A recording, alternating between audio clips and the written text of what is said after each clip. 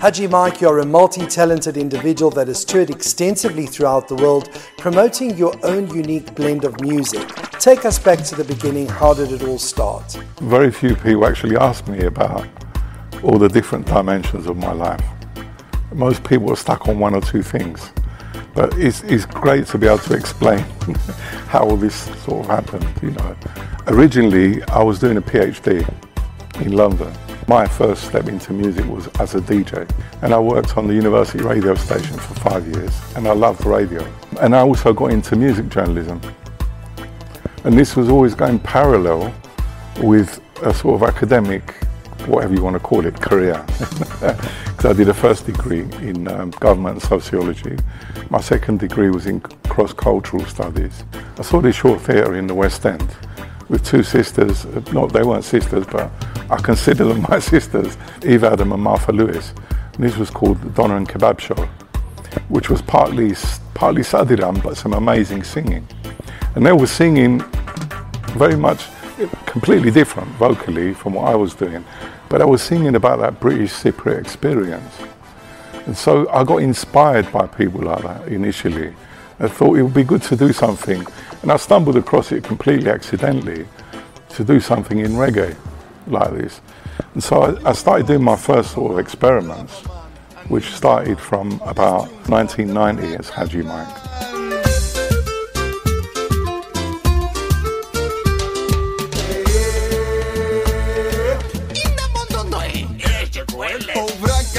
Oh Vragaman is Haji Mike, the Vragadaka man in Cyprus and in London. Me reach the #1. This year one, a special dedication to all people and all nations. Vragaman, oh Vragaman is Haji Mike, the Vragadaka man. Unfortunately, I spent a long time trying to finish my PhD, largely due to my music, because the music took off in Cyprus. Never wanted to be a star, as Cat Stevens says. You know, it wasn't what I intended. I just wanted to make a point that we exist, not just as British Cypriots, but as Cypriots in a musical sense.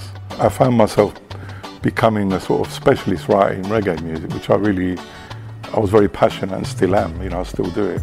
So I just wanted to make a contribution, really. I've always felt the need to kind of like put Cyprus on the map musically. In the 80s and 90s, roughly 30 to 40,000 people came back to Cyprus from England, Canada, USA, South Africa, Australia. All over the world you've got Cypriots. Something happened during that time. I wasn't the only person doing something. You know, tens of thousands of people coming back and bringing things back with them. I think this has played a really important part in changing culture in Cyprus, because we didn't just come back for nostalgia's sake. We came back because, especially our generation, if we was in our 20s and 30s or even younger, we came back because we wanted to, you know, because this is our place of origin. And of course, the other factor in all this is tourism, which happens a little bit later in terms of musical tourism, with places like Napa and Paphos and stuff like that. But I think that is, again, linked to these Cypriots from abroad. You know, the first person to bring dance music to Cyprus, in terms of Ayannaba way anyway, is a bloke called Nick Power, who basically was a British Cypriot who had a record shop in Haringey. And he came and set up the Core Club, which was one of the most famous clubs in Ayannaba. In my very small way, I did the same thing in Paphos. You know, I started in Paphos, I didn't start anywhere else. How has your music evolved from then to the music you're producing now? At some point I started thinking, I want to say things about Cyprus. I've written a lot of poetry. I want to do my poetry as performance and record it as performance. And I want to do things all in English, because that's just what I want to do. The whole liberating fact of being an independent artist is you haven't got a record company telling you what to do.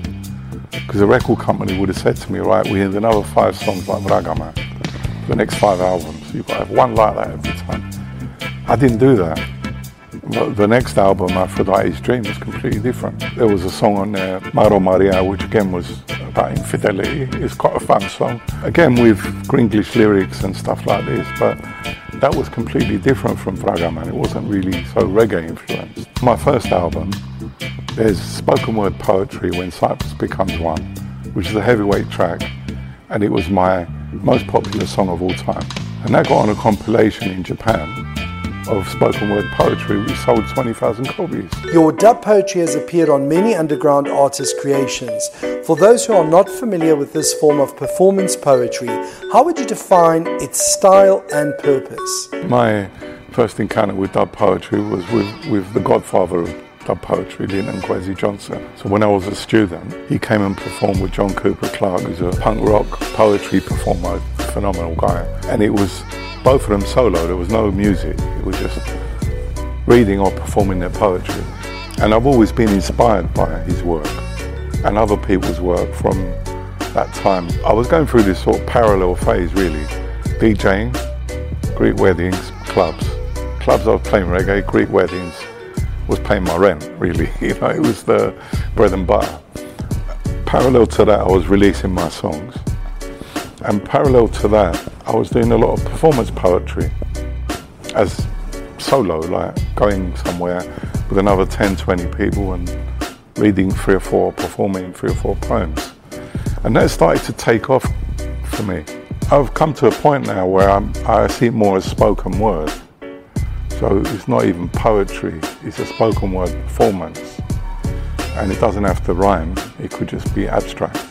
You know, like the recent single that I did, The Wild, is all about a call to live, you know, a more natural way of living, away from the toxicity of what we're being fed all the time on social media. In 2018, you co-founded a new studio in Nicosia called Blind Dog Media. Tell us about that. We develop a lot of interesting stuff from there, and it's just a place where people can, you know, not worry about looking at the clock and how much they're going to be charged. Because a lot of studios are like that. You know, it's just a passion really. It's not, we're not doing it to become millionaires. We're doing it because we love music. My personal mantra is express yourself. I've always believed that. And just do it. You know, don't let anyone hold you back.